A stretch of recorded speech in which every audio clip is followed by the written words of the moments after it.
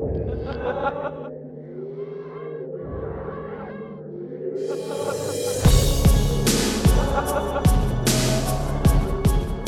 up, everybody, and welcome to episode number 81, or as they might say in German, 81, episode of Uncovering Unexplained Mysteries with my co-host, Mike. I hope to God I said that right, the German for 81. I think that's right. 81. How are you doing, Mike? Don't ask me. I don't know German, so I'm not the person to ask about that. I'm doing all right, doing fine. Could be better. There's some personal family issues going on right now, some family drama I'm not going to divulge to you all. Oh, that's good. Just bring it up and say, oh, I can't talk about it, though, because that's not a douchebag thing that people do. Well, look, I'm not trying to be Dr. Phil right now, I just don't Mike. think it's a good thing to really go in depth Mike, on you the need to podcast. start. You need to take responsibility for your own unhappiness. How's that working for you? I'll just say this. It has to do with my stepdad again. So Okay. that's why I really don't want to talk about it. I wasn't calling you a douchebag. I was just joking. But don't you hate it when you're like listening to a show or watching something and they say like, yeah, and then something really crazy happened. I'm not going to say what happened, but you know, I hate it when people do that. I mean, like, I can just ask you off the podcast. I'm sure you'll tell me. But I hate that. Like, I'll be listening to other podcasts sometimes and they'll be like, oh yeah, and then this famous person showed up and he started like doing all this cocaine and screwing these strippers.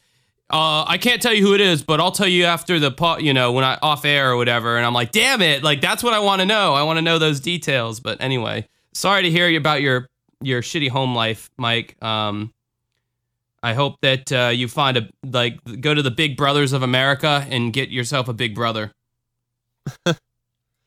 Yeah, well, you know, it could be worse. So you guys can go to but the other lake. than that, you know, things are pretty good. I am gonna go hang out with a friend tonight. We're gonna go see a movie at the mall and stroll around the mall for a little bit, Mike, before the movie starts. Does this friend of yours, does he do drugs? No. Is he doing good in school? Yes, he's doing good in school. He's doing just as good as I am in school. All right. I just want to I've known him since Clark College. Okay, I'm just making sure that you have the right influences in your life. Because it would be really easy for you to get in with a bad group of movie critics. And then before you know it, you're reviewing, Magic Mike XXL. Oh, man. Doing all kinds of naughty stuff. Let's get naughty. Sorry about that. Some 80s bullshit just popped into my head. Who sang that song? I don't remember. It was, one of those god-awful hair metal bands. No, I don't think that. I think it was like one of those yeah, it was John Parr. Really? The same guy who did Man Motion for the yeah.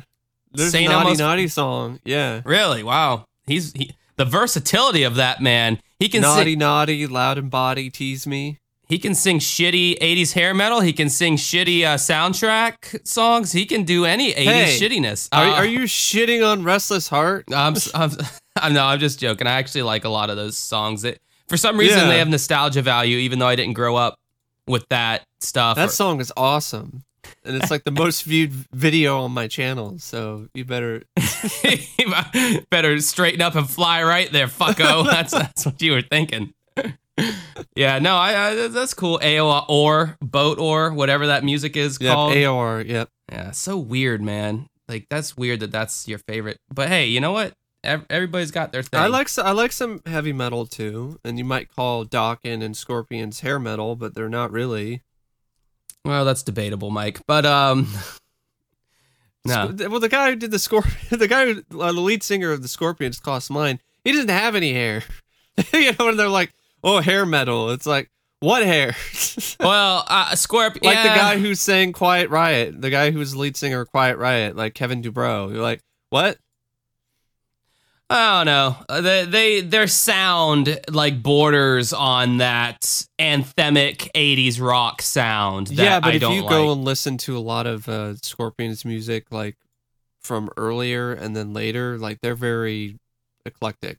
They're very different. Now, I will and say- same thing for Dokken. I do like the Scorpion song "Still Loving You." Like that's a good song. That's like got a creep. I like that song. It's got like a My Hotel favorite song, California though, vibe. of course, that they did is "Rock You Like a Hurricane." Oh, that's such a typical go-to pick, Mike. But I also really like "Alien Nation." That's another one they did that, See, that's one like quite that's a one I bit. haven't heard of. See, you got to go. or "Hit Between the Eyes." Anyways, guys, if you haven't been able to tell, this is a podcast about the show Yeah, this Unsolved is not Mysteries. a music podcast. I mean, clearly we've made it obvious in every way that this is about unsolved mysteries. Because I mean, the past like 10 minutes, all we've been doing is talking about unsolved mysteries and Robert Stack. But hey, that's why you've come to love us, right? Except for you, those of you who don't, who make it abundantly clear by our reviews. Because we're anti-Christian. Well, we're not gonna get into that. We got to save that little gem for another bad review segment, which you guys seem to love so much. I also love how we did that segment purely because it entertains you guys, and I know it does, you sickos. But we got some comment on our SoundCloud, and the guy was like, "These guys so obviously can't take criticism, but they act like they can, blah, blah, blah, blah." And it's like, well, don't listen to us then, Junior. I mean, that's all there is to it. Anyway, this is about the show Unsolved Mysteries, but it's also about mysteries in general. Sometimes we talk about other mysteries. Usually we don't, though. Usually we just stick to the Unsolved Mysteries. You can like us on Facebook by going to facebook.com/uncovering unexplained mysteries. You can also like us on Patreon, patreon.com/uncovering unexplained mysteries. Kick in some shekels, as Mark Maron would say, and we will give you some benefits. You can also join our Facebook group, which I highly recommend over any of the liking of the fan page because it's a lot more interactive. And that is, you guessed it. And you get some special bonuses too. Yes, that on we that, have nothing to do that with, page. and we neither endorse nor We are not affiliated with in any way whatsoever. We do not endorse nor denounce. We are a neutral third party on that. But yeah, the group is, just go to Facebook groups, however the fuck you find it, Uncovering Unexplained Mysteries, and ask to join. You'll be presented with 2 questions. Do you listen to the podcast, and are you a real human being? And you would be surprised the amount of people who say, they ask to join, and it goes, "Are you joining this group because you listen to the Uncovering Unexplained Mysteries podcast?" And the person just goes, "No." And it's like, well, then why are you joining? I guess they're thinking They're group hoarders. I They want to hoard groups. They want to be in groups. hope that's not a real term. If it is, I give up. I've already given up on contemporary society as it is, so like I can only imagine how bad I'm going to be as an old man. Like I won't be able to You're tolerate. going to be like that grumpy guy that you have in your videos. Yeah, it's true. So anyway, these picks for this week were both Michelle. He picked both of these, so we'll talking about wee-wees. We got some cocks on the way later on. Yes. So the first one I picked is the case of Paul Stamper.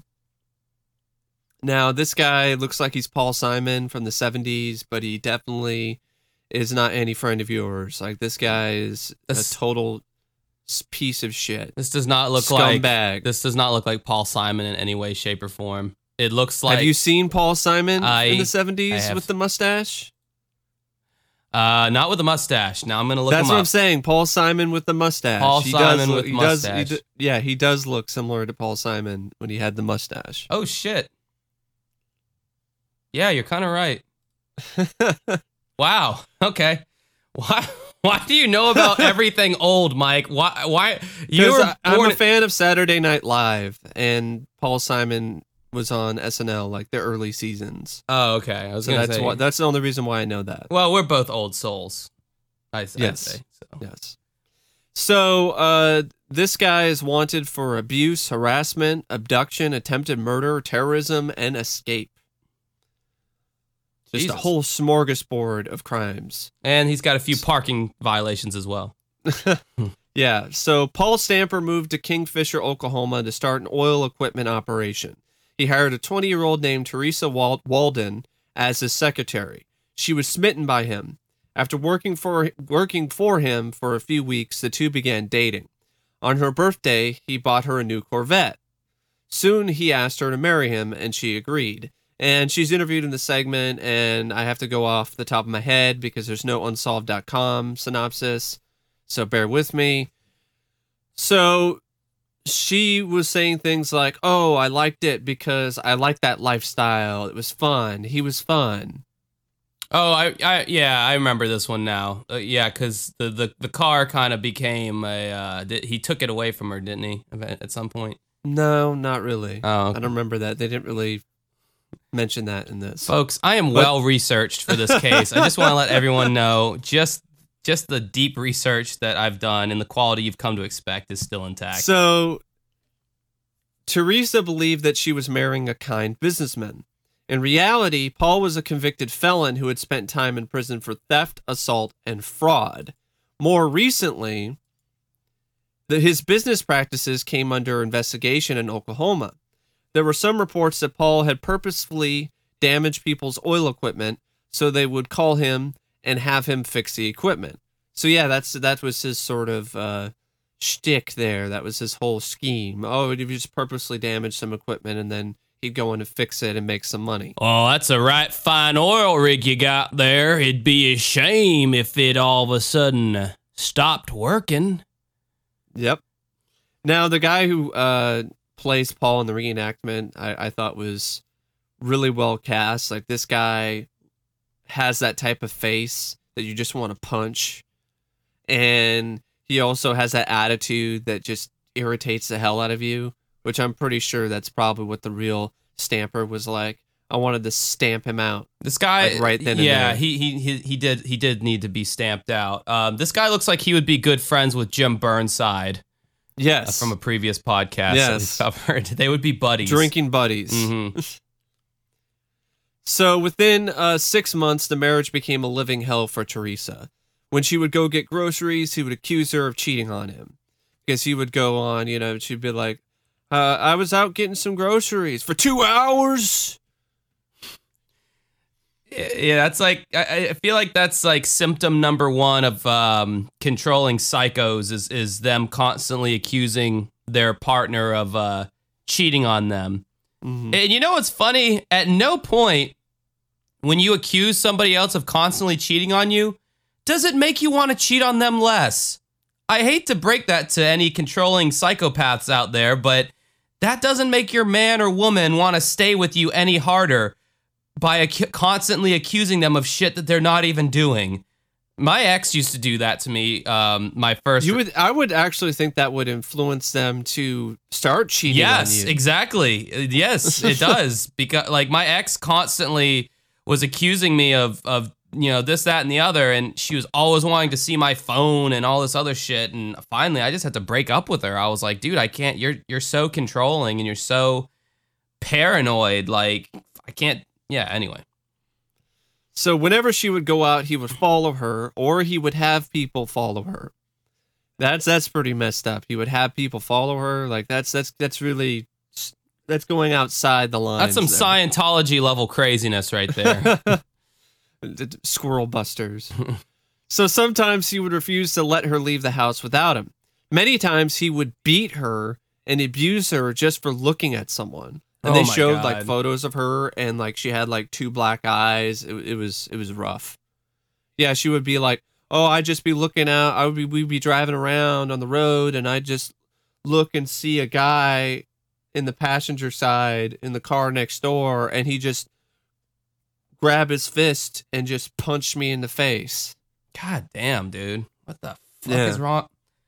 Like what is the conversation after that? Like right after that happens? Like, does he just like do that and then like they're driving? He's like, yeah, so heard the Georgia Bulldogs are playing good this year. Like, I mean, like, what do you say after that? Like, are you just in a pissed off rage for the rest of the car ride? Like, I don't know. It's just so. You would think after something like that, there'd be some big escalation and then somebody would end up leaving. But like, how do you go back to normal car ride after that?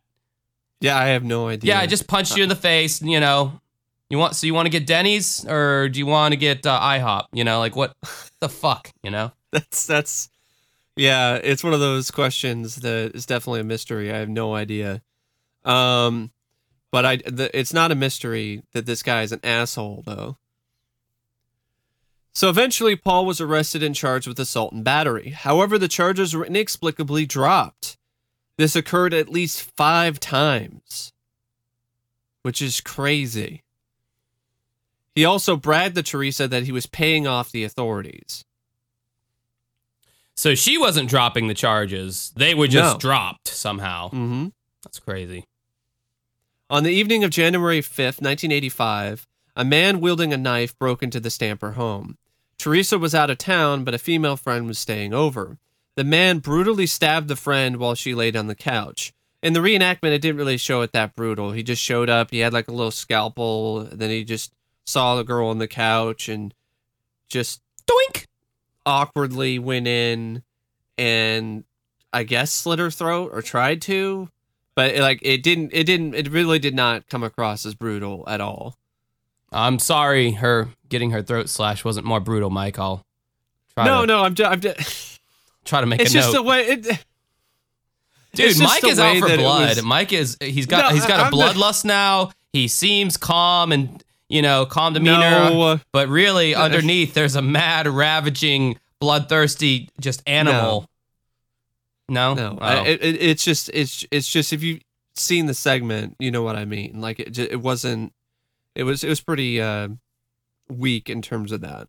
But understandably so, because it's a network television show. You're not going to but they did have some bloody segments. Unsolved Mysteries is inconsistent with their violence. we can say that much. Yeah, for sure.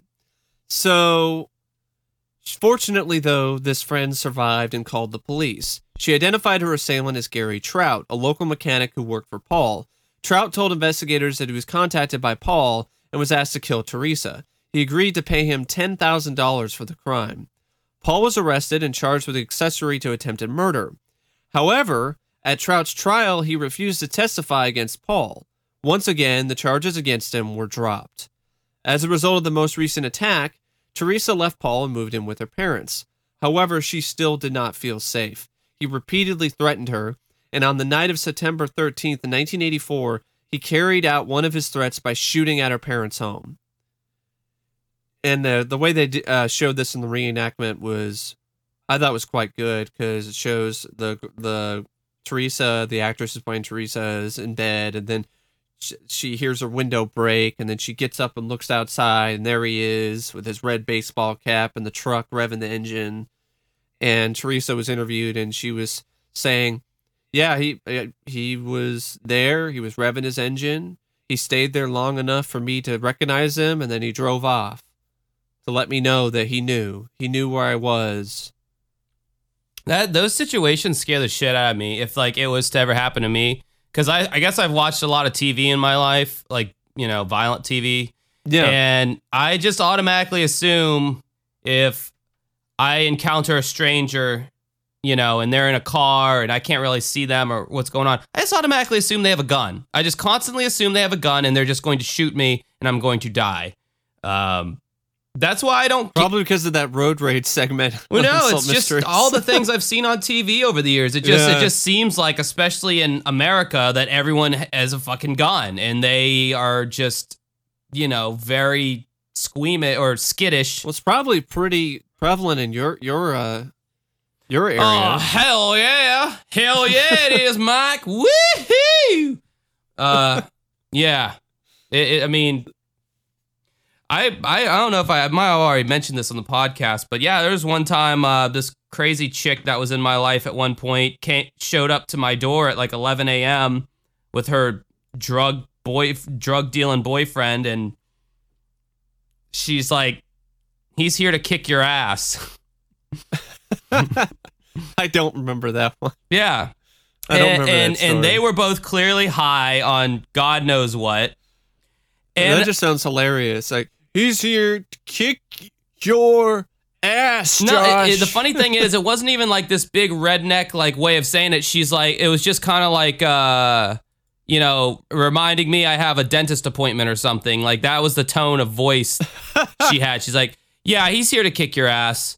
And this guy was like, not only was he like probably 60 pounds lighter than me, he was like 5'5" or 5'4". Like, I would have annihilated this unless he knew some kind of Brazilian jiu-jitsu or some kind of ancient ass kicking art that I was unaware of.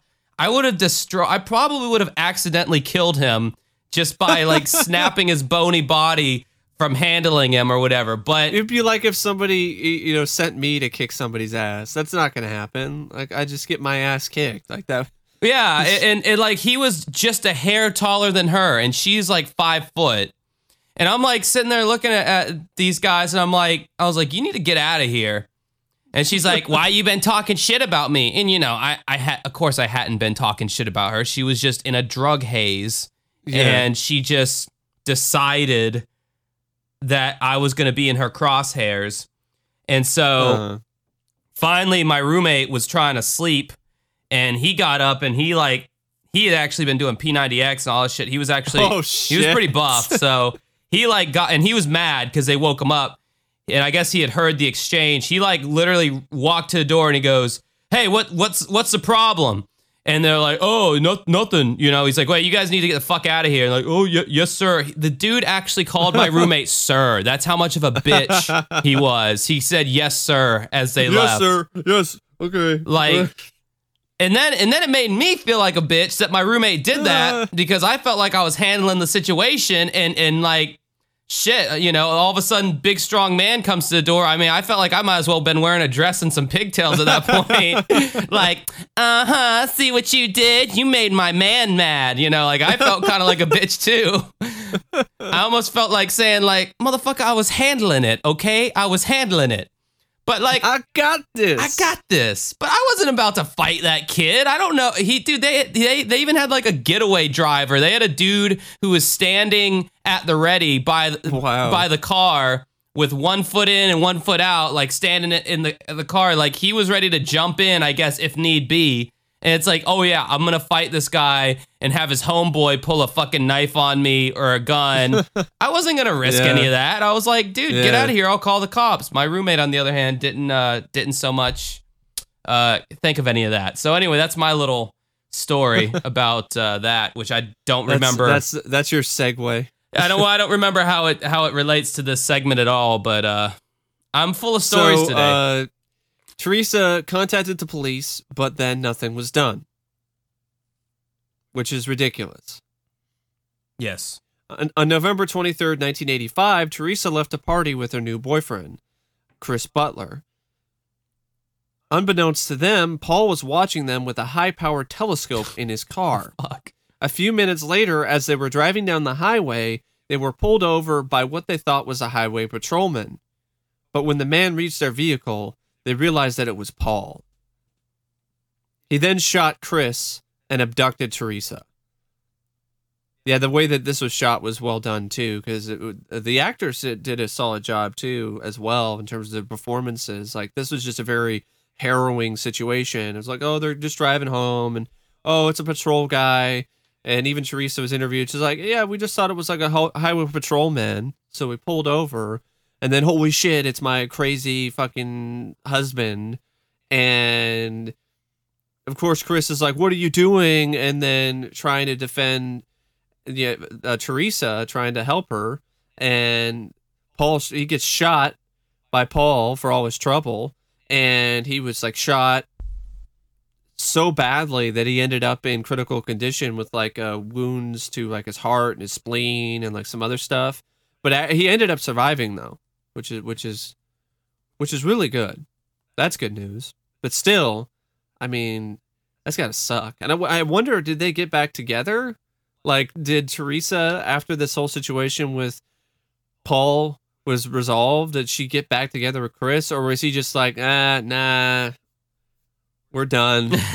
yeah. No, I'm good. I'm good on being potentially shot at by your psychotic ex. God, the amount of times psychotic exes. I have other stories about that shit, but I won't waste.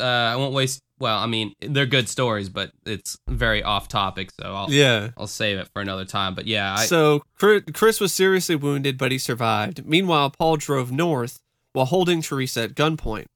2 days later, they stopped at a restaurant in Topeka, Kansas. And the way this cracked me up with how the actor portrayed Paul here, and it was probably just the line he was given. Like there was like the waitress was like asking about what he wanted, and she was being the type, being a little bit forward and like, is there anything else? And he's like, it's fine. And then the person waitress was like, whoa, okay, all right. And surprisingly, he let Teresa use the restroom while he was there, and she just used that time to go to the manager's office, have the manager call the police, but Paul disappeared before the police could arrive. And 5 hours later, he was eventually arrested while boarding a bus in Salinas, Kansas. He was returned to Kingfisher and was held at the county jail to await trial. But at 3:30 a.m. on April 28, 1986, a man broke into the jail and held a gun to the prison guard. He forced her to open Paul's jail cell. Paul then escaped with the man, who had been paid $10,000 to help him escape. So it just seems like this guy is just able to just slip through. No, the problem is these stupid little small towns like Kingfisher, Oklahoma, where you can do whatever the fuck you want. That's the problem. I mean, we see it all the time on this show. This show should be called "Small Towns Are a Toxic Trap Mysteries." Doesn't have quite the ring. I Small town mysteries. Small towns are shitty and no one should live in them. I mean, honestly, with like you have the Bordello murders segment where the prostitutes were killed and they never really, well, actually they did find out that it was the police were involved, but I mean, for the longest time, like they just, they ran that little town, and that's what happens all across these Not all flyover small states. towns are shitty. I'm not gonna say that all the small towns I can't think across the U.S. are shitty. I'm trying to think of a small town that's not shitty. Even small towns here, like Middleburg and McClinney and Callahan, all the small towns around me, they all suck. As you can see, I'm just trying to dissociate myself. Yeah, I see that, Mike. from my co-host. I see that, but we're going down together, buddy. My words are your words. I love you. I swear to God, I know what kind of person you'd be if we were ever on a sinking ship. The last thing I would see is the bottom of Mike's shoes as he dives off the side of the fucking boat with the life raft as I'm left on the ship. That would be the last thing I see. Sweeping broad generalizations are always a good thing. I mean, how can they ever go wrong? All small towns are shitty. Born and raised in a small town. Had my first sexual experimentation in a small town. Tried heroin in a small town. I wonder if that version will ever make it on the radio. Probably not. That's the version you'll get if you buy the deluxe CD. Had my first gay encounter in a small town. So going back to this segment. We've been all over the place with this this episode so far. Hope you guys and gals are still enjoying it, though. I hope so too, but I doubt they are. Oh, the diehard fans probably are. But anyway, I wanted to mention the reenactment again because there's just it's just the little things in these reenactments I think are worth mentioning, and they make it worthwhile and make them stand out in a good way, and it's just it adds a certain charm to the show, and I crack up thinking about this because the reaction this prison guard had to being thrown into the prison cell with the other prisoners. I thought was hilarious because what didn't really fit what was happening. So this lady gets accosted at gunpoint, and then she gets tossed into the prison cell, and she's just like, "Whoa!" Ah! It wasn't. It wasn't fear. It wasn't like a shrill scream of just terror. It was just like, ah! Like a very cartoony. Yeah. So he escaped, and Teresa, according to the Wikia, will remain in constant fear until Paul Stamper is caught. Of course. This guy tried to kill her multiple times. But he was captured. On the night of the broadcast, Stamper was arrested in Commerce, Colorado. I had a little bit of a brain fart there because I'm Commerce, Colorado. That's interesting. It just kind of threw me for a loop that there's a town called Commerce. So Commerce, Colorado, near Denver, due to the viewers' tips. He had been using the assumed name Gary Weichel and was living in Denver for 4 years.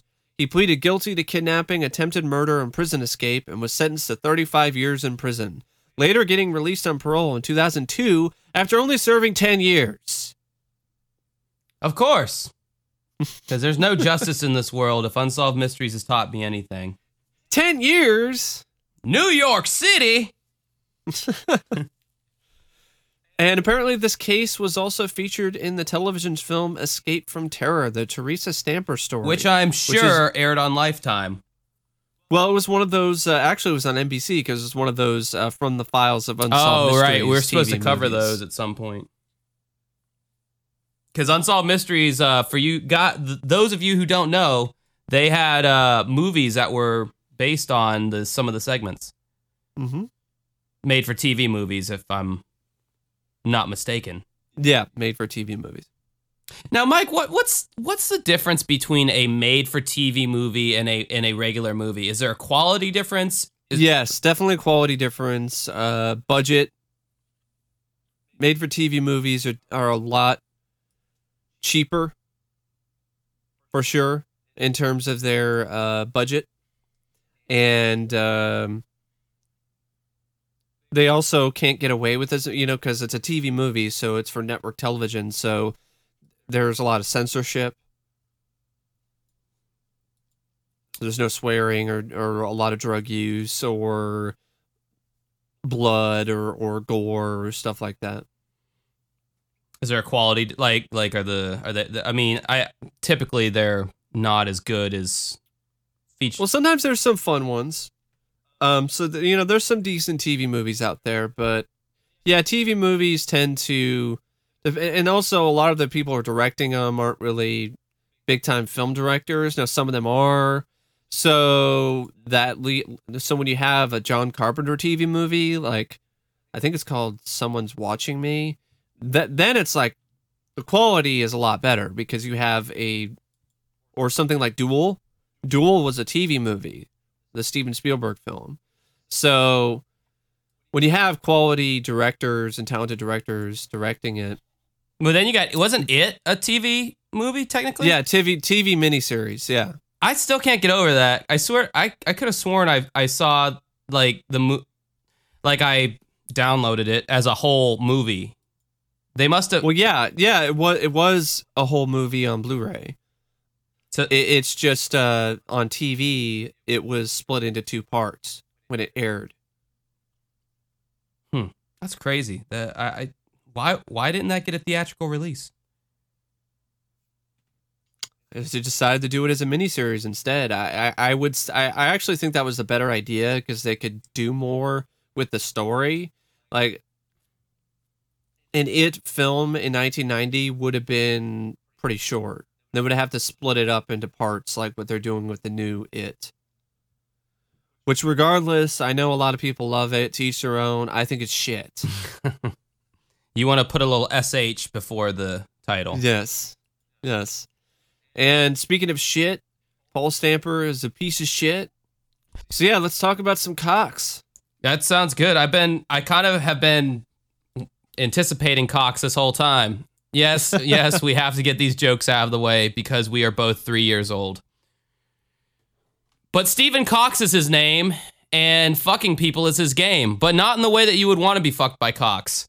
It's a financial fuckery because this is a fraud case.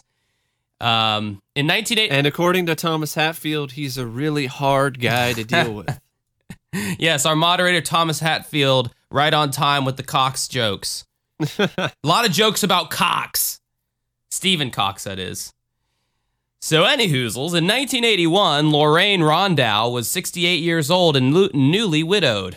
Her husband had left her $100,000 and it was all that she owned. Lorraine invested her money with a man named Stephen Durrell Cox. Durrell.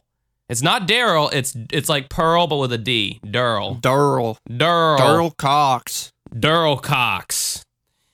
In 1977, a drunk driver left Michelle Witt crippled for life. Damn, that sucks, man. The insurance company gave her $75,000. Michelle also invested this money with Cox. Don't invest money with Cox. Don't invest in Cox. On September 24th, 1984, Stephen Cox disappeared and has not been seen since. Jeez, what's that, like 50 years ago at this point? More than 200 investors. This is from season 1. Yeah. So. More than 200 investors have come forward claiming that they had given Cox up to $3.5 million, which he had apparently stolen from them. Many could not believe that Cox was capable of committing such a crime. He's a cock. He was popular and well liked through high school and college. It was hard not to like Cox. He married his college sweetheart Deborah, and they settled in Medford. In 1982, he started his own company, SD Cox Investments. Really? Suck D's Cox. God, just setting us up left and right. SD Cox? Really? Like, Sucking D's Cox. I understand, like, S and my D and all that. I understand that that's kind of like new humor that the kids are saying. But, like, even back then, people would have had to been like, SD Cox? That sounds perverted. Authorities believe that at first, Cox's business was legitimate and that he was actually helping people make money. He even offered investors a rate of return of 25%. That's how you know it's bullshit, by the way. However, all he would give them was an IOU with in the form of a promissory note. Michelle, IOU, like a little fucking piece of paper. IOU, $200,000. That wasn't sketchy at all. Michelle Witt needed $1,200 a month for her nursing and medical bills. She felt that Cox's high rate of return was worth the risk. For 3 years, Michelle received Let me try this number again. She received $1,250 monthly payment from Cox. She believed that he knew what he was doing. Cox's business soon doubled and then tripled. His close friend, Eugene Richmond, was brought in as a partner in the business. Now this guy, he's interviewed and he's trying to come across as if he was innocent or he was just a part of it. Like he was brought in to work for Cox, but, and he was somewhat involved in the embezzlement because he actually did go to court and pled guilty and served like 2 years in prison. But this guy, the way he carries himself, it annoys me. Like, I just want to smack this guy. He's all like, well, he's saying things like, oh, I told the people that it was a risk and all of this other stuff. And he's spending so much of his time covering his own ass. And it just totally is not believable to me. Like, I totally don't buy that he was not in on this from like the beginning. He was also covering Cox. Yes, he was covering Cox. He was really sticking up for Cox. Yes.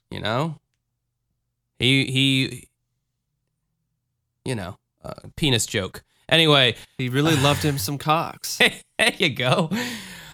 He looks like a fucking Al from Home Improvement.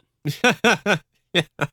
Richmond's job was to talk with clients and get potential clients to invest in the company. Richmond convinced Lorraine Rondow to invest her money.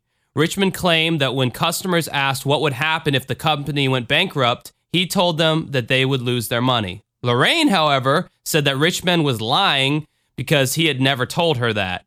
He told her that they had money set aside for investors if they needed their money back. Which, I mean, I totally buy what she said. yeah, I mean, you know, these people are investing hundreds of thousands of dollars. These people do not have a backup of, a backup bank vault of all that money just waiting. No. You know, it's bullshit, of course. Also, I mean, with cases like this, I mean, I don't want to go out there and say, you know, these people are dumb, but I just want to say they definitely are foolish. I mean, what are you? Why would you even think about investing this much money in some company that you don't know with people you don't know? And I mean, it's just one of those things that it just baffles me that they were so willing to invest in this company, even though the signs were there that this was not really a legitimate operation. Yeah, I mean, it makes you wonder if it was a more naive time, but Maybe, you know, then you got like nowadays you have stuff like online Bitcoin.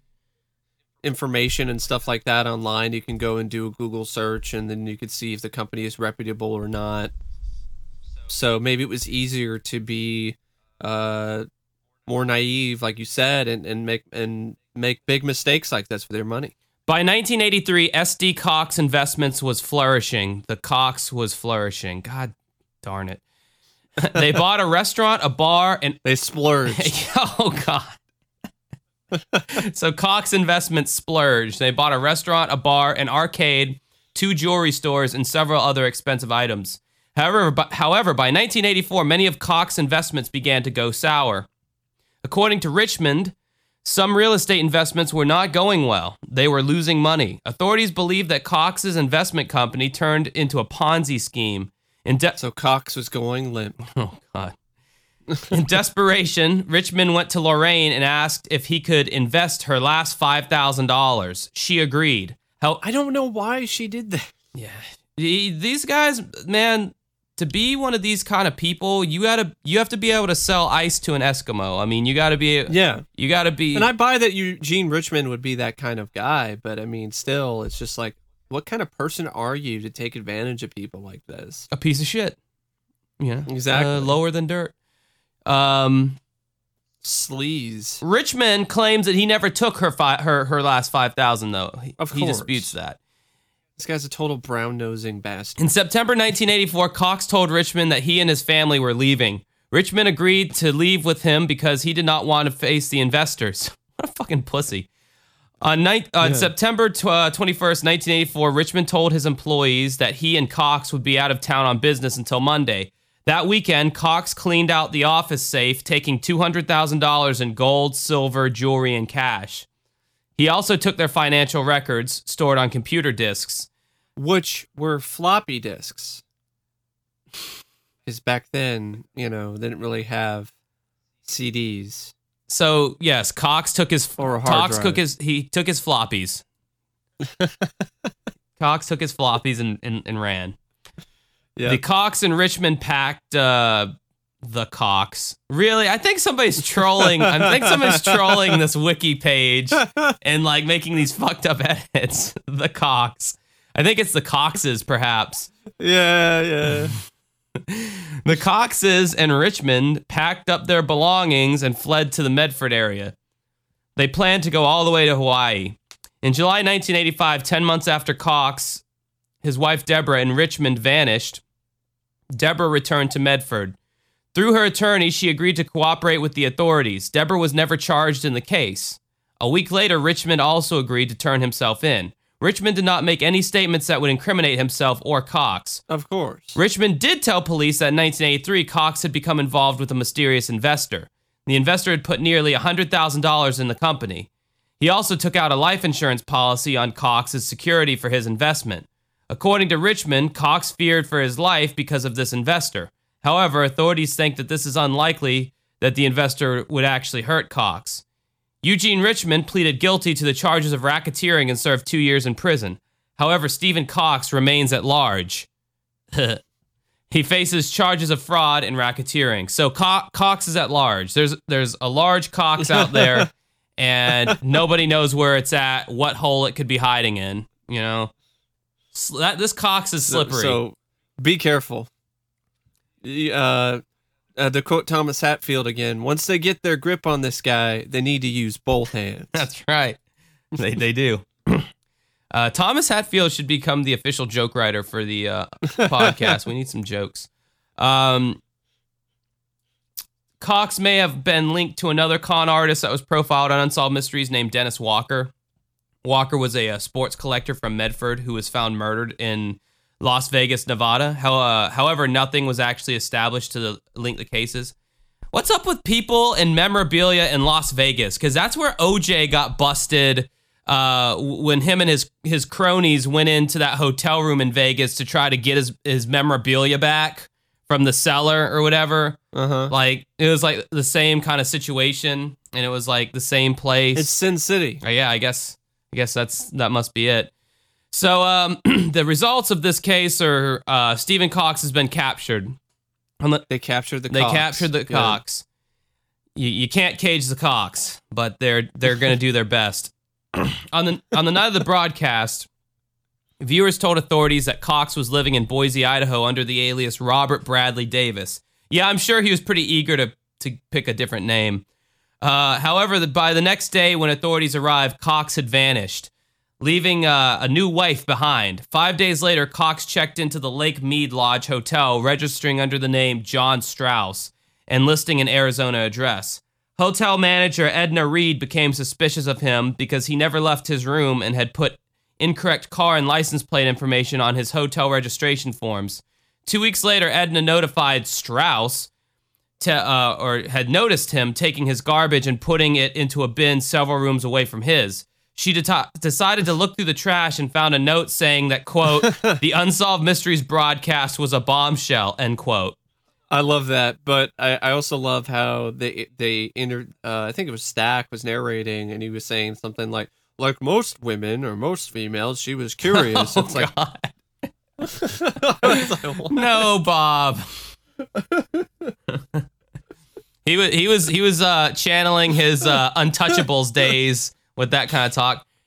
Yeah, like most broads. Broads are curious. They're always digging through men's stuff. Go make me a sandwich, sweetheart. It's channeling that classic 1920s misogyny that was so accepted back then, but we frown upon now. So yeah, she was going through the trash, and the Unsolved Mysteries episode was a bombshell. Edna and her husband contacted the police. They determined that, quote, Strauss's car did not belong to him. When authorities arrived at the hotel, however, he had vanished. The next day, Strauss being Cox, was pulled over in a casino parking lot after an officer spotted him. He gave the officers a driver's license with the name Robert Davis. A computer check determined that that was an alias for Stephen Cox. Cox was immediately placed under arrest. In Cox's car, they found suitcases filled with jewelry, rings, necklaces, baseball cards, coins, and other expensive items.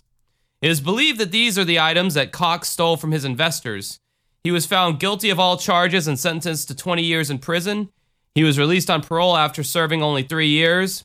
But he was then arrested again in 2005 in Garden City, Idaho on charges of grand theft, forgery, computer crime, and a parole violation. Stephen Cox was again released from prison in December 2013. This man and crime go together like peanut butter and jelly. Yep. Or like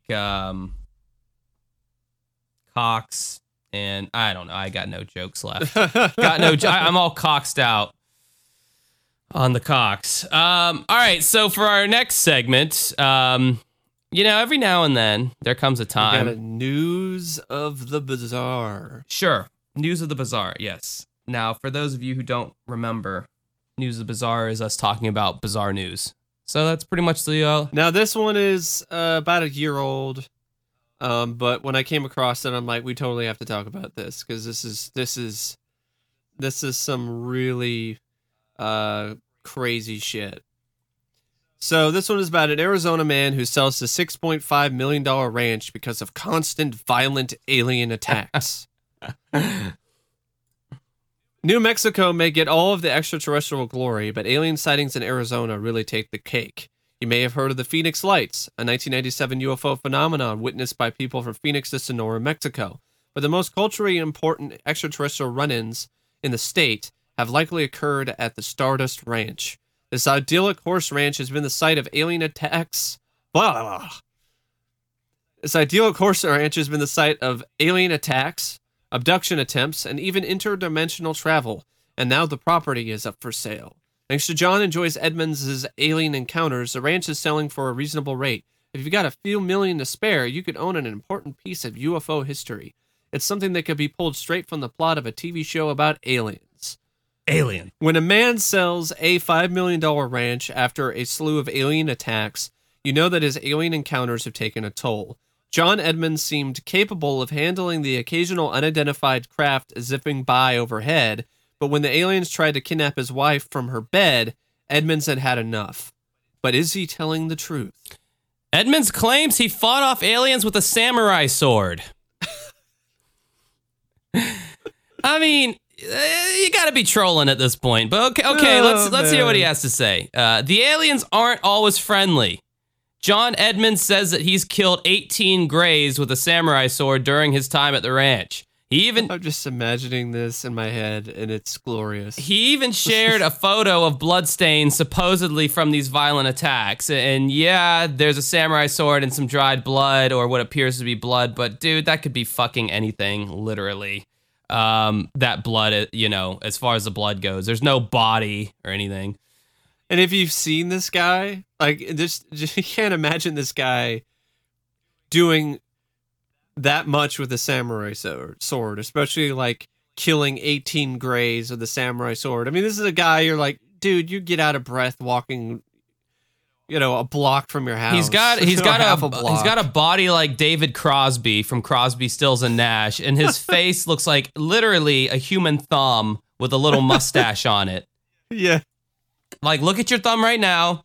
You've seen what this guy looks like. Yeah, I don't buy this guy killing 18 Greys. You get out of breath after swinging the sword once. I'd love just seeing him with in silhouette with the sun setting behind him in that samurai stance, with his big gut hanging over his belt as he starts swinging away at these aliens. Oh yeah, not in my ranch, you don't. Nope. But maybe it actually happened. That would be hilarious. The article goes on. The article goes on to say, "But where are the bodies?" And then he's quoted as saying, "If you don't take the heads, they disappear." He clarified, "Unless you cut the head off and disconnect the antennae, so to speak, they instantly quote unquote phone home. Even with a razor sharp sword, it is nearly impossible to decapitate them with one swing." Alrighty. So the previous owner supposedly disappeared. Stardust Ranch is located in Buckeye, Arizona, about an hour and a half away from Phoenix, the notorious site of the Phoenix Lights. Maybe that's why there's so much reported alien activity at the ranch. According to owner John Edmonds, the property has been a hotbed of extraterrestrial activity since he and his wife first moved in 20 years ago. Creepier still, the previous owners didn't seem to move out. They had just disappeared. And all their stuff was still in the house, Edmonds said. Edmonds says aliens tried to abduct his wife. John Edmonds claims that aliens tried to abduct his wife right in front of him. He described the terrifying scene, quote, "There was a cone of light. It came down and she started to rise into the cone of light. I grabbed an AK-47 with a double banana clip in it and I went outside and I opened up." My God. I'm just imagining him just saying that in a typical redneck accent. Well, I didn't give him the redneck accent only because this is in Arizona or something. Yeah, there's some rednecks though in Arizona. Yeah, for sure. Yeah. I just don't know if they got the accent or not. Yeah. So the aliens appeared inside the house. The aliens seem to like John Edmonds' home. He claims he's seen and heard them in his sunroom, though their presence causes some damage to the house. The speed generated by their movement, 3 critters at once, made the glass in the double-pane windows actually buzz and misalign in the frames to the point the windows are now very difficult to close and lock properly without using a screwdriver to realign them in the frame first.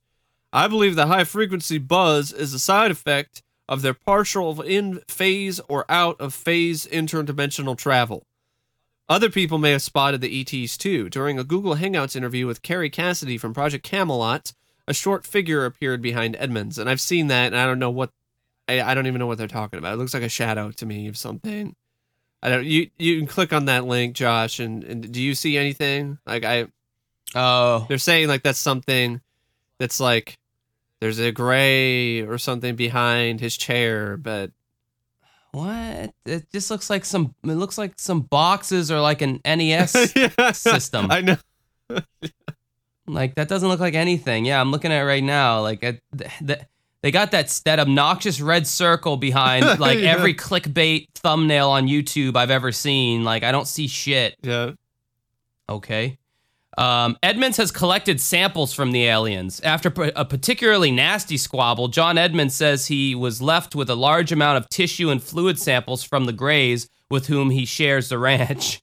This article is so goddamn snarky, but you gotta be with this with something this crazy. Edmonds wrote that his samples were obtained after he nearly split a Grey in two parts with an exceptionally well-sharpened samurai sword. According to the people who analyzed the material, the liquid sample appears to be pure hemoglobin, and the skin looks like segmented grass, except it's not grass. I love that. Where it's just that's the scientific description. Yeah, it looks like segmented grass, except it's not grass. Portals frequently appear. Stardust Ranch is spacious. John Edmonds uses the land to run a horse rescue called Hopeful Hooves. But all that space seems attractive to extraterrestrials too. Edmonds says he often sees portals or Stargate, like openings, appear on and on around the ranch. Or just on and around the ranch. But on and on, apparently, as well. Such openings are often large enough for a triangular craft, wings, and orb-like ships to pass through. These objects leave the space around the ranch, and other craft re-enter the sky around the ranch and portal by passing through it. Edmonds claims to have scars from alien attacks. John Edmonds frequently tangles with aliens, and he has the marks, he says, to prove it. He shared a photo of one particularly nasty mark on his calf, which he says came from a battle with malevolent ET. Edmonds and his wife said they have experienced skin punctures, triangular depressions in the skin, and severe bruising, which they spelled as serve bruising. This website is just losing credit. Ranker. Oh, is that what this is? Shit. Yeah. Yeah, I have it zoomed in right now. Oh, Ranker. Damn, they need to get their spell check people on this because, well, I guess serve is actually spelled correctly. You just got served. They just didn't use the right fucking word. They just got served. But severe bruising and skin disfigurement, similar to what one would experience if exposed to radiation, followed by nausea, gastrointestinal distress, and chronic fatigue and muscle weakness. That's similar to some of the people that we've seen on the show. Yeah, that were consistent. Exposed to UFOs. The aliens also apparently leave behind artifacts. A team of investigators supposedly spotted an alien on the Stardust Ranch property. It froze, then dropped a mysterious object on the ground. The small round stone features a hollowed-out center resembling the many portals John Edmonds says he's seen on the ranch. Oh, God. That thing looks like one of those century eggs. One of those... That looks like one of those... I'd find that in like some New Age store or some shit. Like, it would help realign my chakra or some fucking crap. This is giving me, like, bad flashbacks of those black duck eggs that I had to taste test. Those century eggs that they leave in the ground. Yeah, that's what that. But it's got like this hippity dippity little thing in the middle. This, hey man, I love that hippity dippity. That's what it looks like. That hippity dippity son. The property has a long, creepy history. Arizona's 12 News spoke to a previous inhabitant of the ranch, Gina Irons. According to her, strange things happened on the property when she lived there in the early 70s.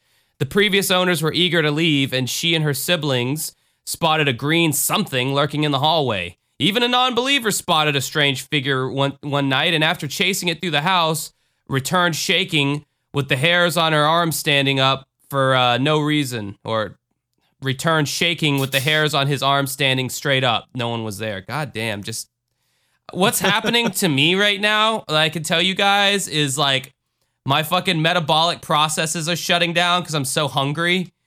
Yeah. Oh, hey, you and me both. Yeah, so I've been starving for like this entire podcast. so this is like a marathon, like finishing a marathon for me right now. So just that's what always happens to me at the end of podcasts because of it usually falls on a day where I have to work out, and so I don't buy this story because it's not coming from the person that was there and supposedly saw this figure. It's a recollection coming from the owners. I mean,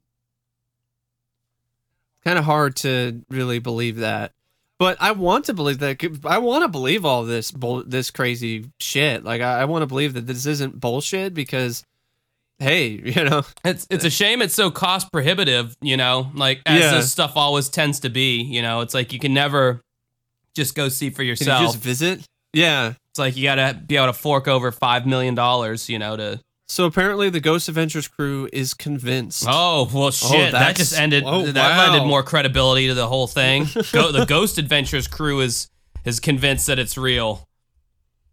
So the team from Travel Channel's Ghost Adventures stopped by Stardust Ranch to see the creepy activity themselves. You're out of your jurisdiction, Ghost Adventures. Yeah, right. Yeah, really. Yeah, I could imagine that episode just seeing Zach Baggins in front of the camera. What we have now is a UFO in the sky. Holy crap, this is freaking sweet. Hashtag Ghost Adventures. Zach Baggins is such a bro. They seem convinced of the property's paranormal activities, and several team members saw strange figures and lights, and one woman wound up with bruises on her arm. No. The ranch can be yours for $5 million. Stardust Ranch sits on about 10 acres of land and comes outfitted with all the amenities: 5 bedrooms, 4 bathrooms, 2 horse corrals, a pool, and a guest house. If you're looking for a change of pace and stories of alien activity don't scare you, $5 million. Just be careful, as John Edmonds warns. It is not something for a traditional family, but it holds a lot of secrets and what I believe are future opportunities to understand forces that are in the universe. Please be very well grounded because the energy here has a tendency to manifest with whatever is going on around you. I legitimately would love to spend a week there. Honestly, I would. Yeah. I would love that. I'd take you up on that offer, and we could, we could podcast from there. Yeah, that'd be awesome. Day 3, man. Live stream. I woke up and E.T. had his finger in my ass, man. Some weird shit's going on. Oh no, that was just Mike. Anyway.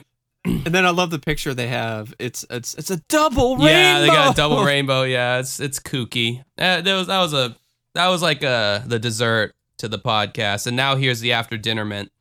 Eddie Romero, everybody.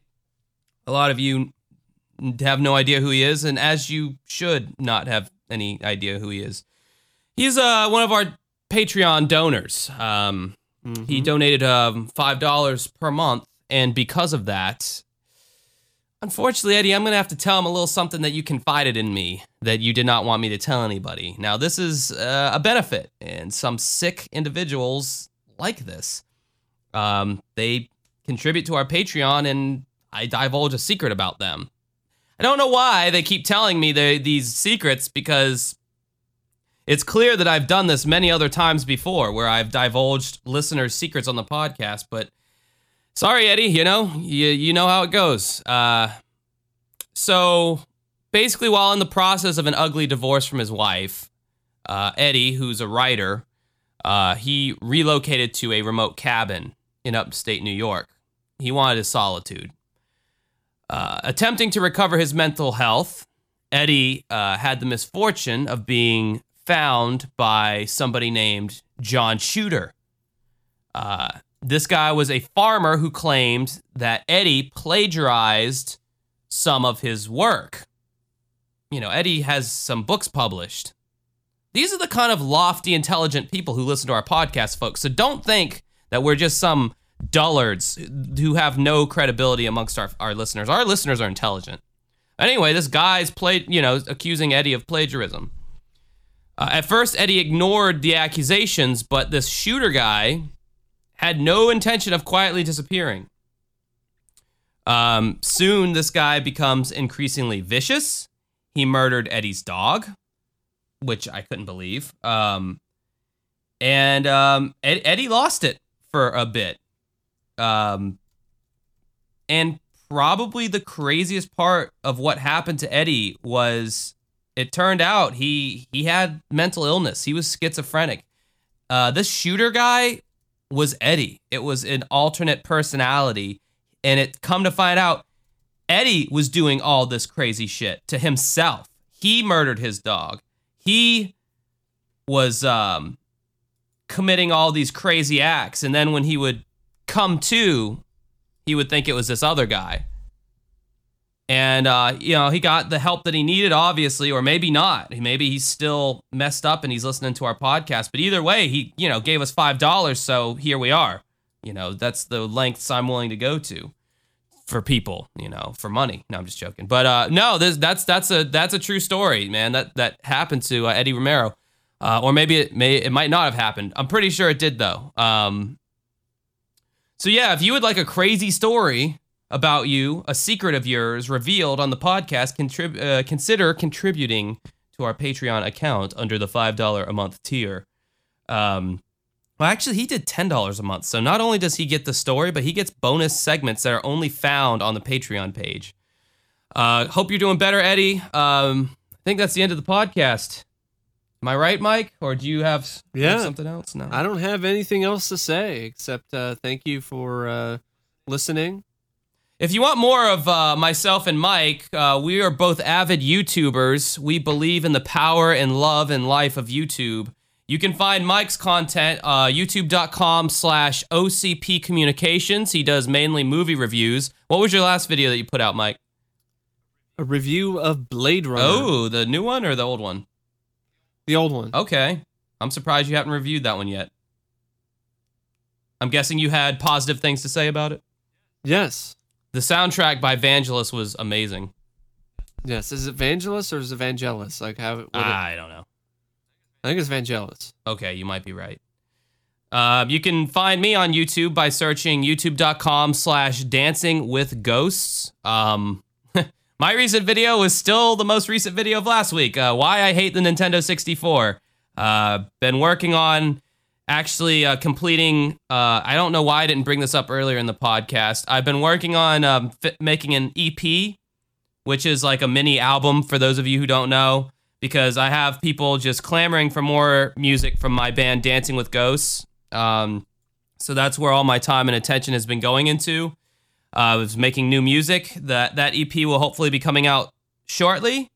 And it's 7 new songs, and they are all amazing and way better than anything I've ever written before, which is, as an artist, that's where you want to be. You want to write the best stuff and constantly be evolving. But yeah, you can find me on YouTube, etc., whatever. Was I going to say something else? I feel like I don't think so. CrimeCon's coming up in May in Nashville, Tennessee. If you guys have any interest of going and want to see us there, let us know, because I'm kind of trying to put my feelers out and see if it's worth me pursuing that for us or not. I don't know if we have enough listeners, or, if we have throngs of people who are like, yes, totally, we'll be out there, then I want to meet the fans, damn it. But if one person's like, yeah, that'd be cool, then I'm not going to waste, the gas of driving all the way up to Nashville, Tennessee, and Mike flying out. So anyway, yeah, that's all. That's it. I'm rambling at this point. I hope everybody has a good rest of their week. See you next week, and good night. See ya.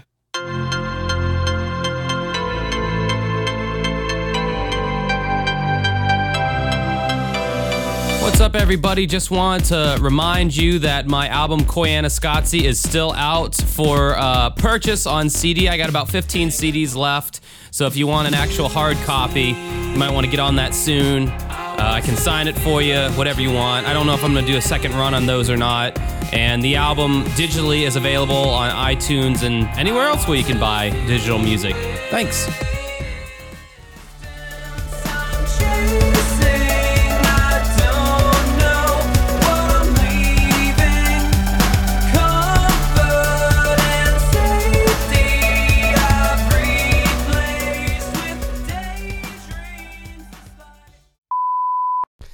had to work out today? Yeah, Really, man.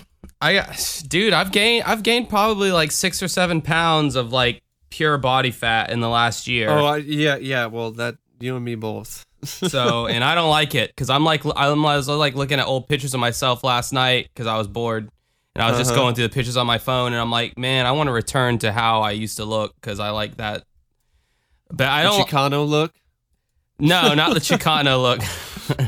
That's a little too far back. I was actually fat back then too. I go through all like these. I go these weird yo-yo phases in my life of like, I'm fat or fat-ish for a year or whatever, and then I lose a bunch of weight, and then I gain it back, and I lose it, and it's just like, it's fucking relentless.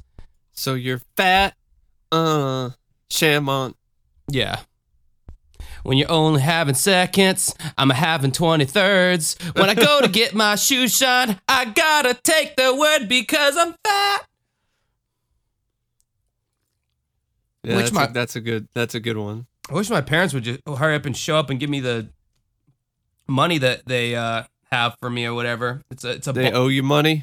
No, it's a bond. I had a bond. I submitted this paper I wrote in 9th grade. It was about Andrew Jackson or some shit. I just totally BS'd it. And the English teacher was like, "Does anyone want to submit their papers for this national whatever the fuck?" And I was like, "Yeah, sure, I'll submit mine, whatever." And they ended up getting like 3rd place or 1st place or some shit in the district. Mm-hmm. And I don't even remember what I fucking said, dude. It was like it was something about Andrew Jackson. I think I might have made up something in the report. And I don't know. We ended up going to this Moose Lodge, and they gave me like a $50 bond, which is just a piece of paper that says, this is worth $50, and then it'll become worth more later. Anyway, they found that bond, and they want to give it to me. I thought I had it, but I guess not. Thought I had lost it. You know what really pisses me off? Talking about something that I lost. Sorry, we'll get to the podcast soon. I'm getting all my side bullshit out of the way. Okay, so like keyboard player for Lynyrd Skynyrd, Billy Powell, his son Brandon Powell. I was in a band with him, from Jacksonville and all. So his dad dies, unfortunately. I think it was back in like 2010 or something like that. And legend. He's a legendary keyboard player. Rock legend. And obviously, I was kind of interested in going to his funeral. So I asked Brandon, I was like, hey, and there is nothing more awkward than asking if you can go to a funeral. I'm telling you, like, it is like a very awkward situation. But I was like, hey, man, can I go to your dad's funeral?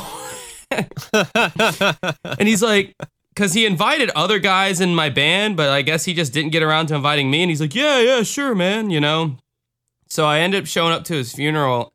And like Kid Rock's there, but Kid Rock's real name is Bob Ritchie.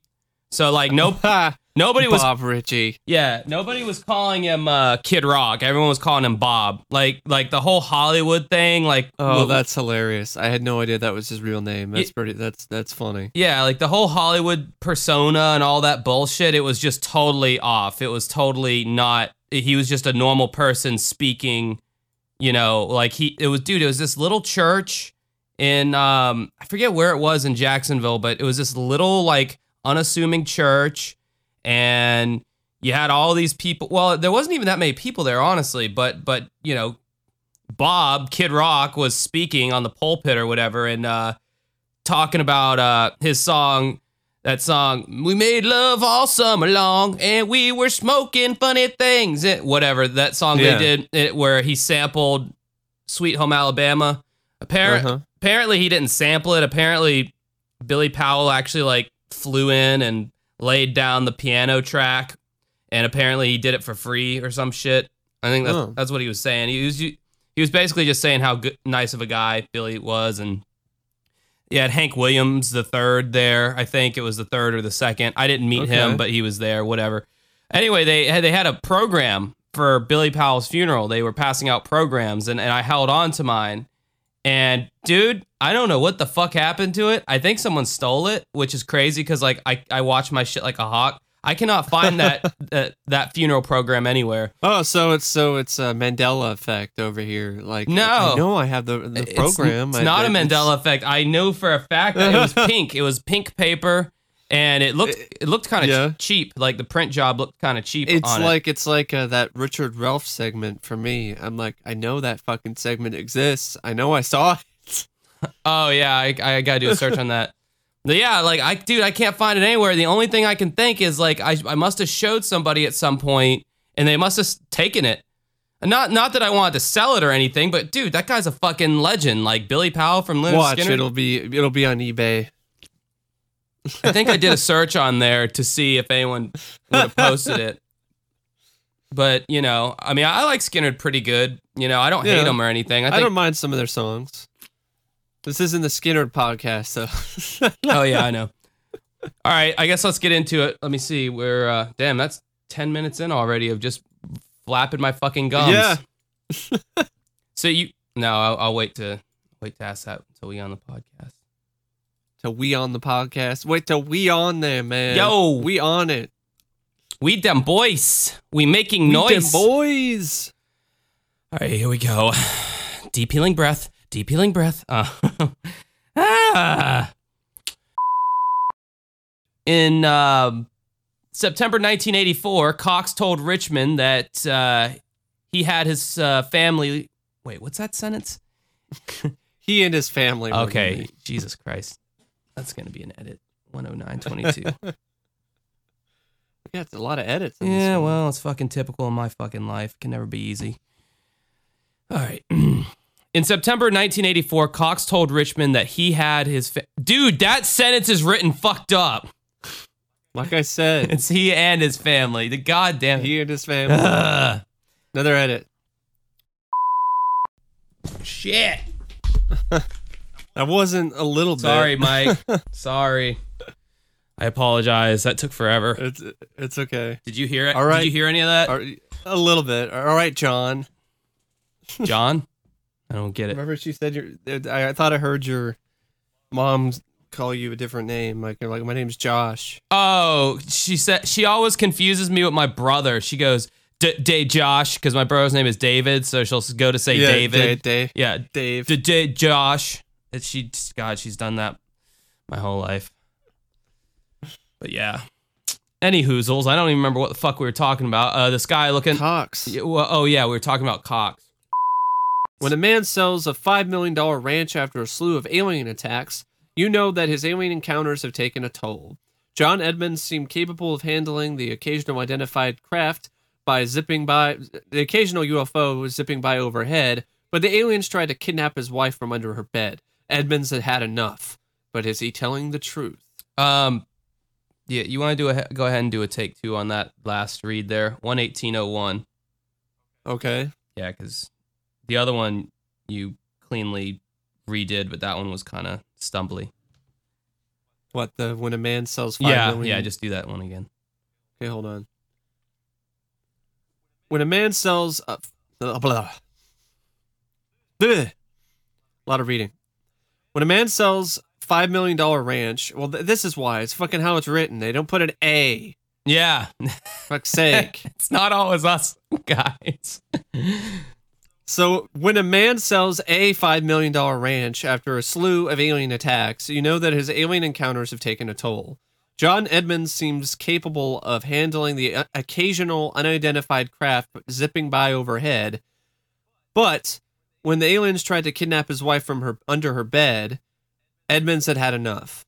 Fucked up, it's bed. This guy, Jacob Shelton needs to go fucking to grammar class or some shit. Fuck's sake. He needs to stop fail English, posting his like Instagram pictures and being all millennial-ish. And here's another take.